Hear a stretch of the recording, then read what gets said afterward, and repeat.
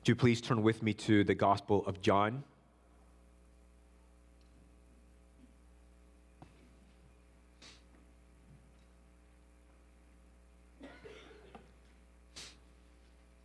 John chapter 7, beginning at verse 1, and we'll read down to verse 13.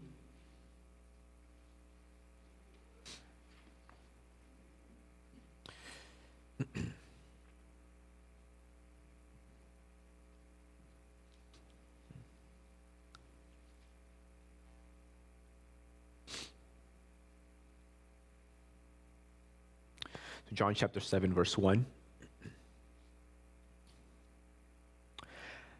After this, Jesus went about in Galilee.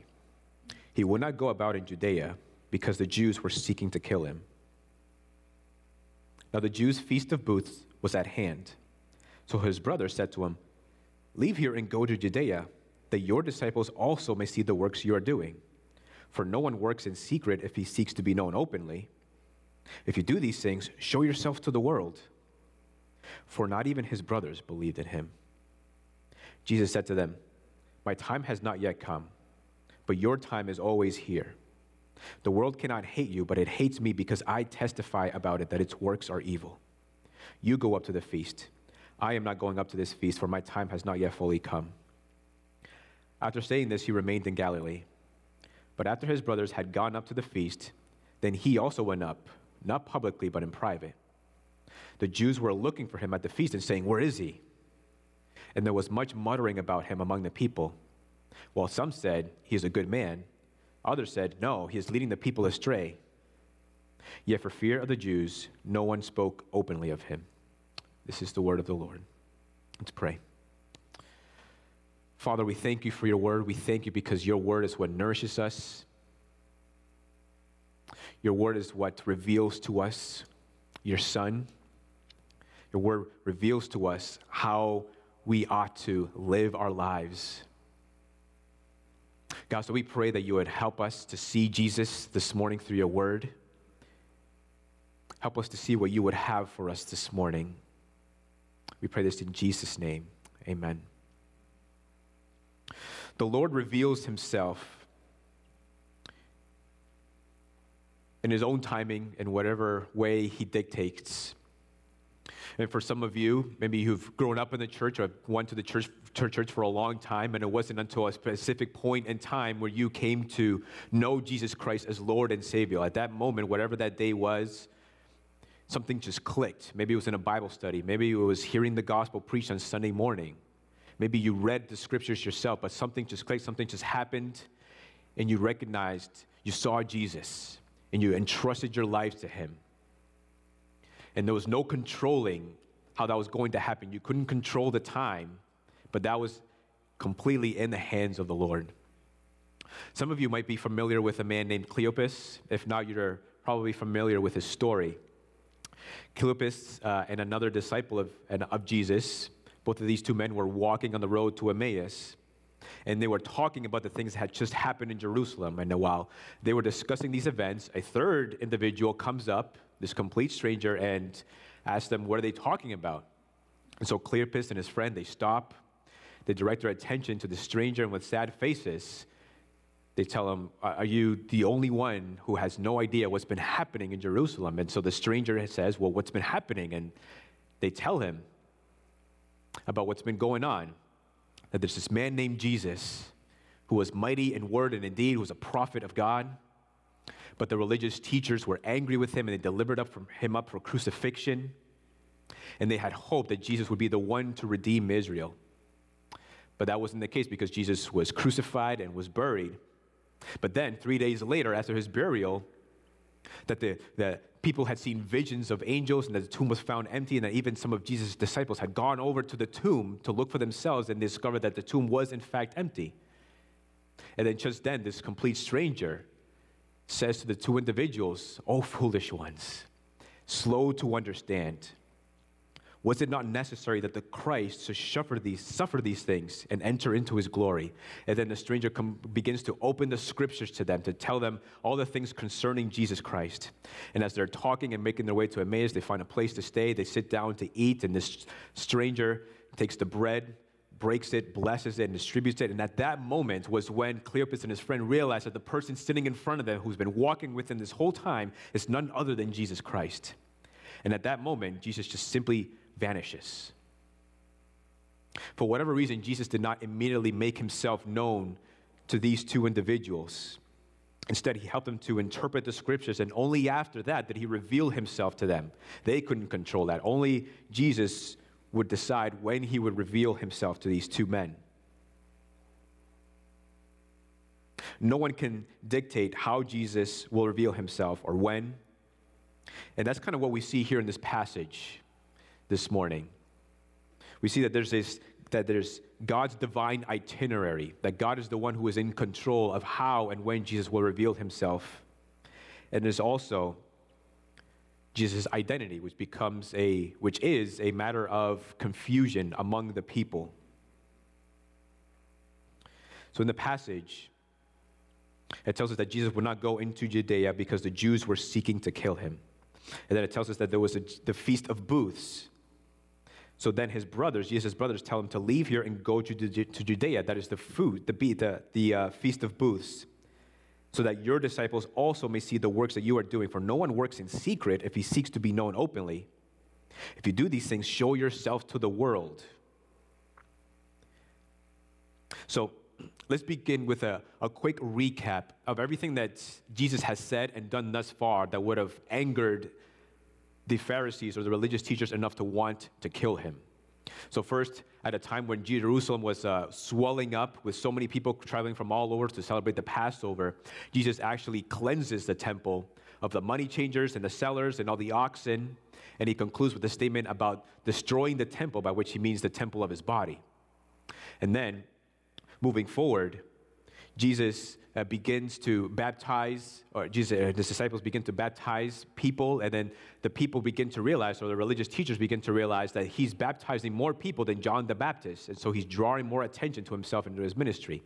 And then, at the synagogue, we saw this last week, Jesus at the synagogue, and surely there would have been teachers of the law there as well, and Jesus is there teaching the people that he is sent from heaven, that he is the bread of life, that if people want to receive eternal life, then they must digest him. That is, that they must believe in him to receive that eternal life. And all these claims that Jesus makes, people are offended by. And then also, let's not forget that before that, Jesus had healed a man on a Sabbath, which the religious teachers found problematic. And so then now it's the Feast of Booths. The Feast of Booths was when the people left their homes to make their dwelling in these booths, or there were these small shelters with thatched roofs of palm branches and other plants. And during the feast, the people would actually decorate them with different fruit. And the point of this Jewish holiday, and it was one of the most important Jewish holidays after the Passover, but the reason for this celebration is to help people to remember the days of old when their forefathers left Egypt and wandered in the wilderness, where they also dwelled in these small shelters as well. And the point of the celebration was to be a tangible reminder of the Lord's gracious provision during the wilderness wanderings for 40 years. It's a reminder that the Lord is the one who provides, that all that the people have comes from his generous hand, and that they lack nothing because God is with them. And so it was a time for people to leave the comforts of home and the distractions of life and their regular routine in order to focus on the Lord. And let's be honest, as wonderful and as good as having plenty is, they're gifts from the Lord, they can be a distraction from the one who gives us those things.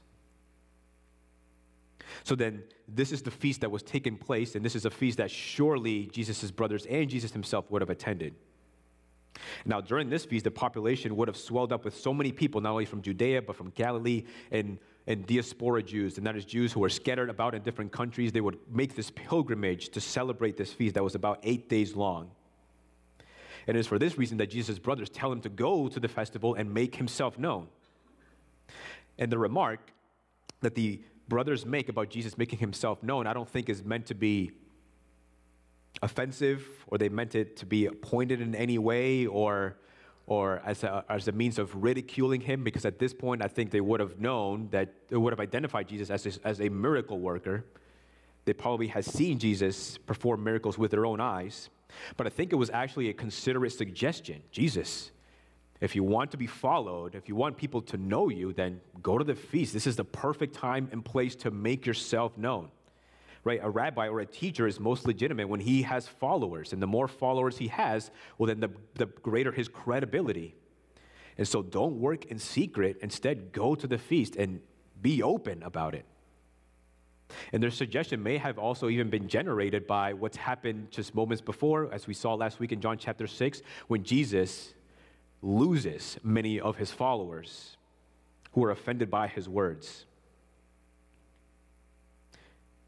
And a rabbi seeks to be known and followed, but Jesus, as you and I know, is like no other. The brother says, they say, for no one works in secret if he seeks to be known openly. So the question is, Jesus, do you want to be known openly? But verse 5 clues us in as to why they make this suggestion, and it is because they don't believe in Jesus. They might believe in him as a miracle worker, and maybe even as a good teacher, but they don't believe in Jesus as the Savior, as the one who's come from God. The brothers don't know what they're asking, and they don't understand because they don't believe. On the other hand, Jesus understands and knows what it would do to him and his ministry if he were to take their suggestion and just go and make himself openly known. And Jesus wants people to know him, but it will happen at the right time, and he gradually does through his works and his words. But the moment of time when he would most reveal himself, it wasn't that time yet. This wasn't the right time. And so he tells them that the timing is not right. And this tells us that the timing is not up to his brothers, but the timing is up to God. Jesus says to his brothers, my time has not yet come, but your time is always here. The world cannot hate you, but it hates me because I testify about it that its works are evil. You go up to the feast. I am not going up to this feast, for my time has not yet fully come. After saying this, he remained in Galilee, but after his brothers had gone up to the feast, then he also went up, not publicly, but in private. Jesus often spoke, especially in the Gospel of John. He always spoke about a specific point in time when he would reveal himself. And that's specific, and he refers to it as the hour. And that hour is in reference to the crucifixion. That would be the point in time when he would be most revealed to the world. In John chapter 7, verse 30, it tells us that the religious teachers were seeking to arrest Jesus, but no one laid a hand on him because his hour had not yet come. John 12:27, Jesus says, now is my soul troubled, and what shall I say? Father, save me from this hour, but for this purpose I have come to this hour. Right, so the religious leaders are looking for Jesus, and Jesus is standing right in front of them, and they want to arrest him because they want to ultimately kill him. But the reason they don't do so is because it wasn't the right time yet. There's this divine sovereignty at play. The reason why no one is laying a hand on him is because God is in control and will not allow Jesus to be arrested and brought to crucifixion. And Jesus says that it was for this purpose that I've come to this hour, pointing to the crucifixion. This is why he's come into the world, to set his face towards Jerusalem, to the crucifixion. This time when he's talking to his brothers, he's not referring to this specific point in time, but he's talking about the present. In other words, he's telling them that he's not going up to the feast at this moment. So he tells his brothers to go on without him, that he's going to stay behind because he's not going yet. And even here, there's an aspect of divine sovereignty. Jesus tells his brothers that they can go at any time because it's always their time. So in other words, he says, when you go, it doesn't matter. It's insignificant when you go. But my time, Jesus says, is of more importance. I mean, just think about having an appointment. Say you have an appointment with a doctor tomorrow at 1 p.m. Right, this intentionality and setting the schedule, right? You chose the time that worked best for you. And so for that day, right, you have to rearrange your schedule, whatever it is you have to get done. You have to try to get done before your appointment or afterwards. And you have to even factor in travel time. If it's busy time, then you got to leave your work early or whatever, or your home or whatever it is you do to make sure you get there on time. So things have changed because you have this appointment. There's intentionality, there's purpose. Almost nothing is left to chance. And so Jesus is telling his brothers that this is not their case. Jesus has he has this divine appointment for the crucifixion. And nothing is going to hasten that day, not even his brothers. And he's telling them that this is not the right time. Your time, you can go whenever you want, because at the end of the day, it doesn't really matter. There is no sense of purpose. And so they can go to the feast whenever they want and make themselves open, because at the end, it doesn't matter. On the other hand, Jesus will wait for the right time to go, because there is a greater purpose and intention at play. Jesus says, and we've seen this before if you've been walking through the Gospel of John. In John 5:30, Jesus says, I can do nothing on my own. As I hear, I judge, and my judgment is just, because I seek not my own will, but the will of him who sent me. John 7:16, Jesus says, my teaching is not mine, but his who sent me. Everything that Jesus says, everything that Jesus does, everything that Jesus teaches, even the miracles that he performs are not done according to his own will, but they're done according to the will of the Father. The Lord moves and he teaches and he says according to what God the Father wants him to do and wants him to say and wants him to teach. Everything, even his itinerary, is dictated by God the Father. And so he will go up to the feast when his Father wants him to go, and not a moment sooner, because the Father has a plan. In Ecclesiastes chapter 3, verse 1, it speaks of purpose. It says, for everything there is a season and a time for every matter under heaven. Then it goes on to say that there's a time for sowing and a time for reaping, a time to be born and a time to die, a time to be joyful, a time to be sorrowful. In other words, it's telling you that there's a right time for the right things. And Jesus is telling us that there is a right time for the right thing, and that this wasn't the right time for him to be revealed. And even for our own lives, right? Even when you came to saving faith in Jesus Christ, that wasn't a moment too soon or a moment too late. That was at the right time. That was at the time that the Lord dictated. And even the things that happen in your life right now, or are happening right now, they're not by chance. There's no such thing as chance or accidents in the sovereignty of God. Everything that happens in your life is for a purpose, is for a reason, and he means to use it for your good. There are no accidents. There is a time for everything. So for Jesus' brothers, their time is always here, he says, and part of the reason is because they are worldly. They don't believe in Jesus, so that makes them of the world, and the world cannot hate them because they are of the world. On the other hand, the world hates Jesus because he bears witness that its works are evil. In John chapter 3:19, it says, and this is the judgment, that the light, or that is Jesus, has come into the world, and the people loved the darkness rather than the light, because their works were evil. It's like turning on a light in a filthy room. When you turn on the light, you can have a clear picture of how messy the room is. And you might be tempted to just turn it off because it's better to not see it, pretend that it's not there. But even the heart of the matter is that when Jesus comes into the world and exposes the messiness of sin in the world, is that there's no desire to clean it up in our hearts.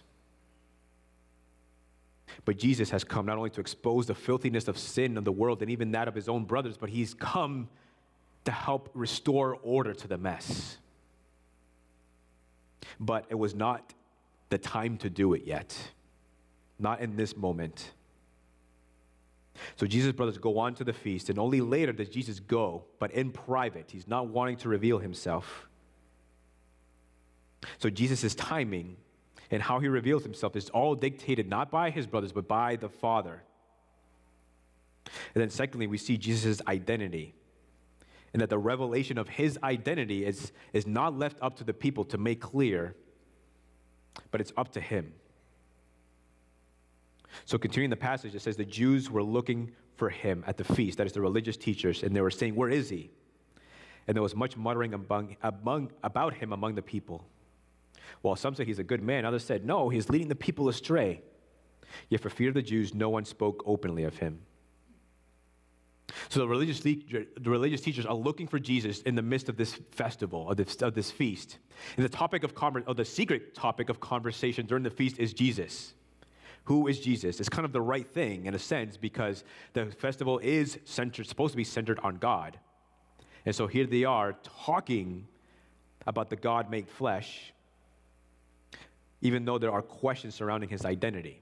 People are not really clear, don't really understand who Jesus is, and this has always been the case.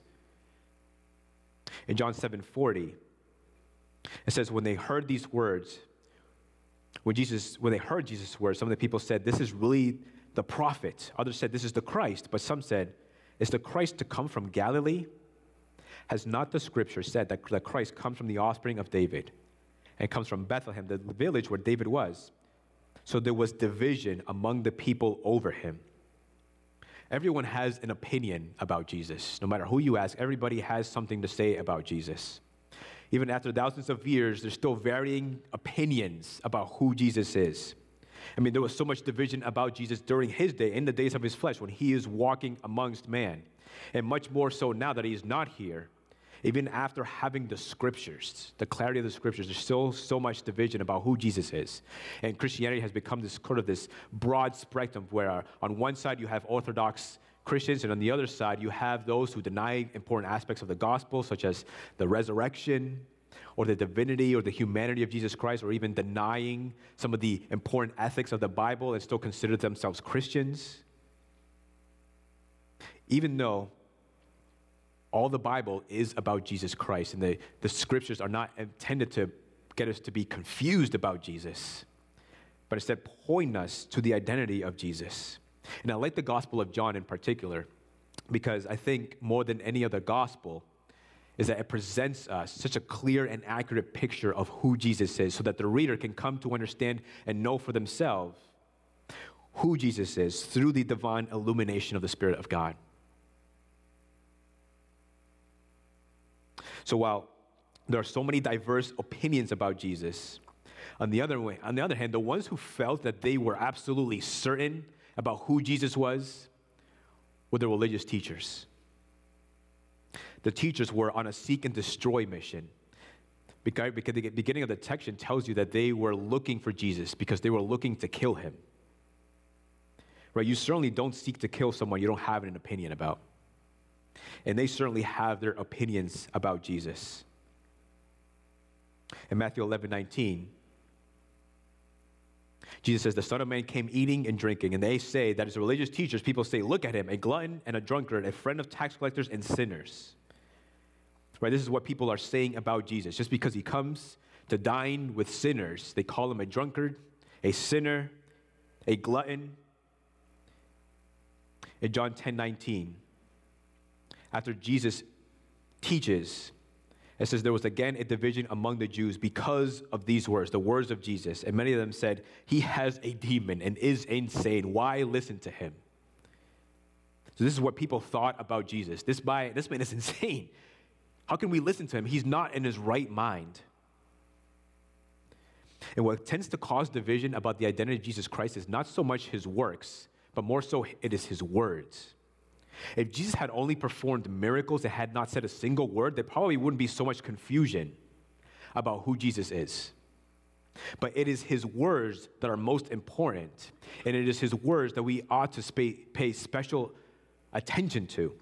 Yes, his works do reveal a lot of things about Jesus, but it is his words that interpret those works for us. And we see this most clearly in the crucifixion.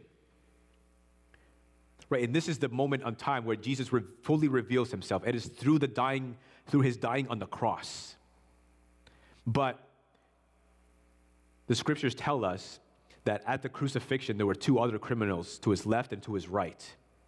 And what distinguishes Jesus from the other two, it is his words. What makes him stand out is who Jesus says he is. If Jesus had not said anything to us about who he is and what he came to do, what his purpose is, then he would have been just another common criminal sitting on the cross. But what makes him stand out is his words. I mean, we would not even be here this morning as followers of Jesus Christ if all he did was die on a cross and never told us anything about what the cross means and what it's intended to do, what it's intended to accomplish, and why we need it. But it is his words that are important because it is his words that interpret for us his works. I mean, that's the gospel, right? In the gospel, we have the works and the words of Jesus. And Jesus himself tells us that he is sent from God, the eternal divine Son of God, come to earth, born of a virgin, lived as like one of us, grew up in stature and wisdom and knowledge, and yet never once disobeyed, but lived in perfect obedience, not just unto his parents, but more importantly, unto God his Father. And he tells us that he came to die on the cross for the sins of his people. He went to the cross as the Son of God and as the Son of Man, was buried and then raised from the dead 3 days later. And he tells us that anyone who believes in Jesus Christ as the Lord and Savior will be saved. They will have their sins forgiven because that's what we ultimately need, right? Because we were created by God to worship God, to live in community with God. But when we sin, we are separated from God because what can holiness have to do with sin? And so Jesus reconciles us back to God the Father through paying the penalty of our sins so that we can be forgiven, so that we can have this communion with God and live eternally with him. So it is his works and his words in combination that we need in order to understand and know who Jesus is, to understand who he is and what he came to do. Right, and if you are here and you do not follow Jesus Christ as your Lord and Savior, that is the gospel message. That's what we want you to believe in. Believe in the gospel of Jesus Christ, and you can have eternal life with God.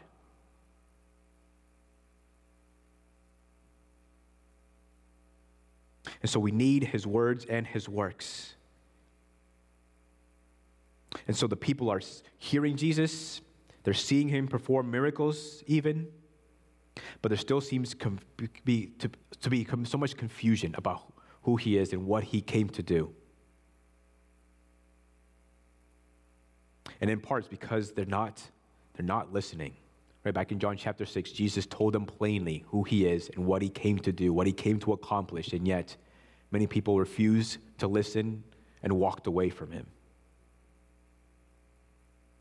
And so here is Jesus. It's the Feast of Booths, as he's not wanting to hasten the day of his glorification through the crucifixion, so that he goes to the feast in secret.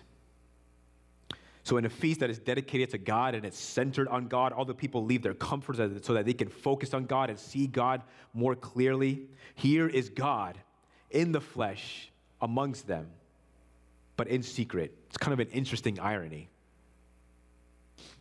Jesus intends to reveal himself, but in his own way and on his own terms and according to the divine plan of the Lord.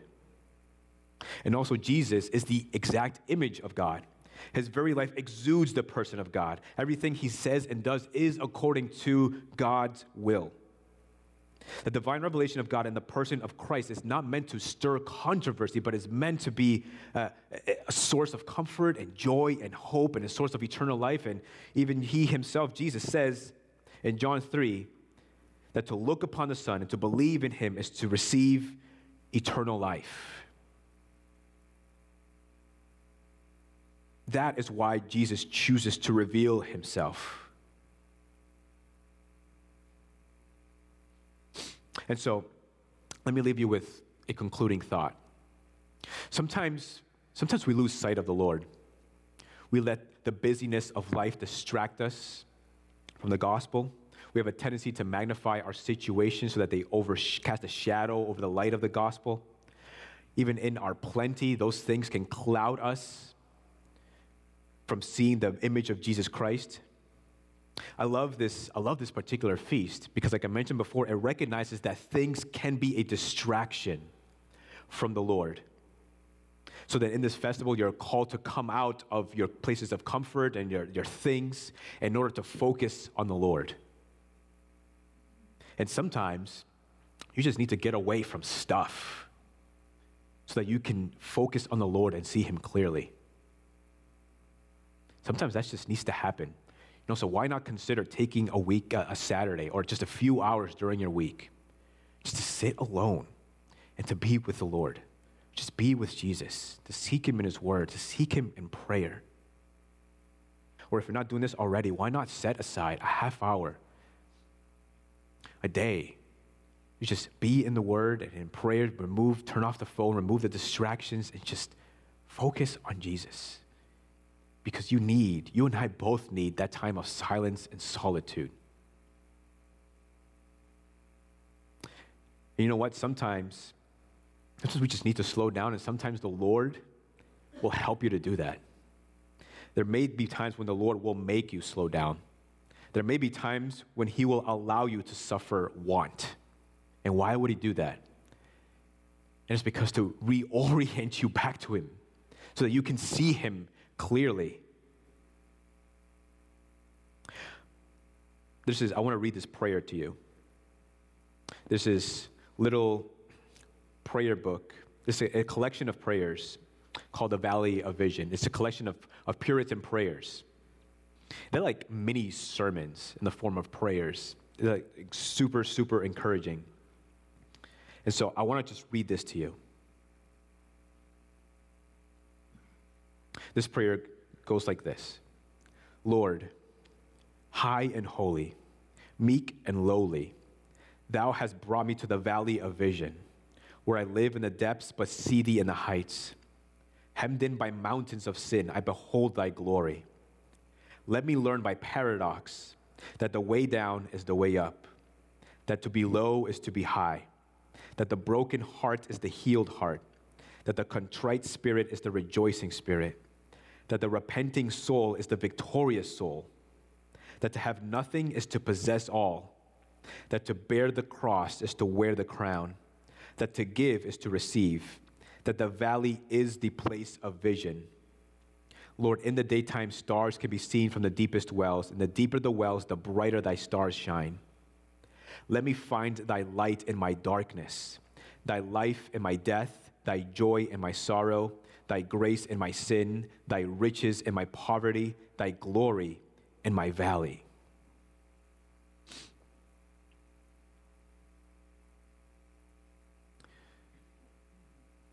The dark times in our life can present an incredible, incredible opportunity to see the light of Jesus Christ.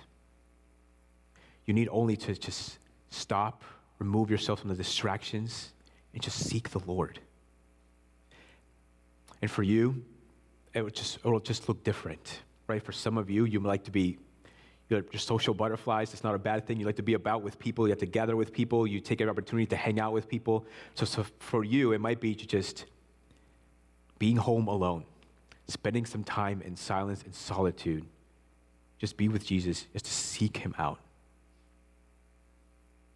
Or if you, a person who's just busy with a lot of things, maybe work has been incredibly busy for you, you have a lot of tasks on your plate, a lot of things to do. Maybe what you need to do is just force yourself to slow down. Take some time away, just a couple hours, and just pursue Jesus. For some of you, you're an introvert. You like being alone. You like spending most of your time alone. Not that you hate people, but you enjoy being alone. But maybe for you to see the light of the gospel, maybe for you that means seeking people out and seeking encouragement through fellowship, through gospel community. Maybe that's what's it for you. Maybe the Christian life is a pilgrimage, right? Like this feast, the people were making this pilgrimage to Jerusalem to leave their places of comfort to focus on the Lord. And that's what we are. That's what the Bible describes us as, pilgrims. We're on a journey. We're on our way to the heavenly kingdom that awaits us. And so we're constantly having to fight the distractions of the world. And so How are you doing? Are you pursuing the kingdom? What does that look like for you in this moment? What do you need to do to reorient your heart and your mind to pursuing Jesus? Some of you have to make a decision to no longer be distracted by the things that are going on or what people are saying or things like that, to just be with the Lord and pursue him and seek him and find the light of the gospel. And so that's my encouragement to you. And I'm praying for you, and I would cover your prayers as well, because I can easily be distracted by a lot of good things, but neglect pursuing the Lord. And it's easier, right? I mean, we can be distracted by doing a lot of reading, listening to a lot of podcasts on the way to and from work. Those are good things, even if they're gospel-centered podcasts and books. But it doesn't replace just sitting in solitude and in silence and just praying and spending it with Jesus. Remembering the gospel, remembering his works, and remembering his words that interpret his works.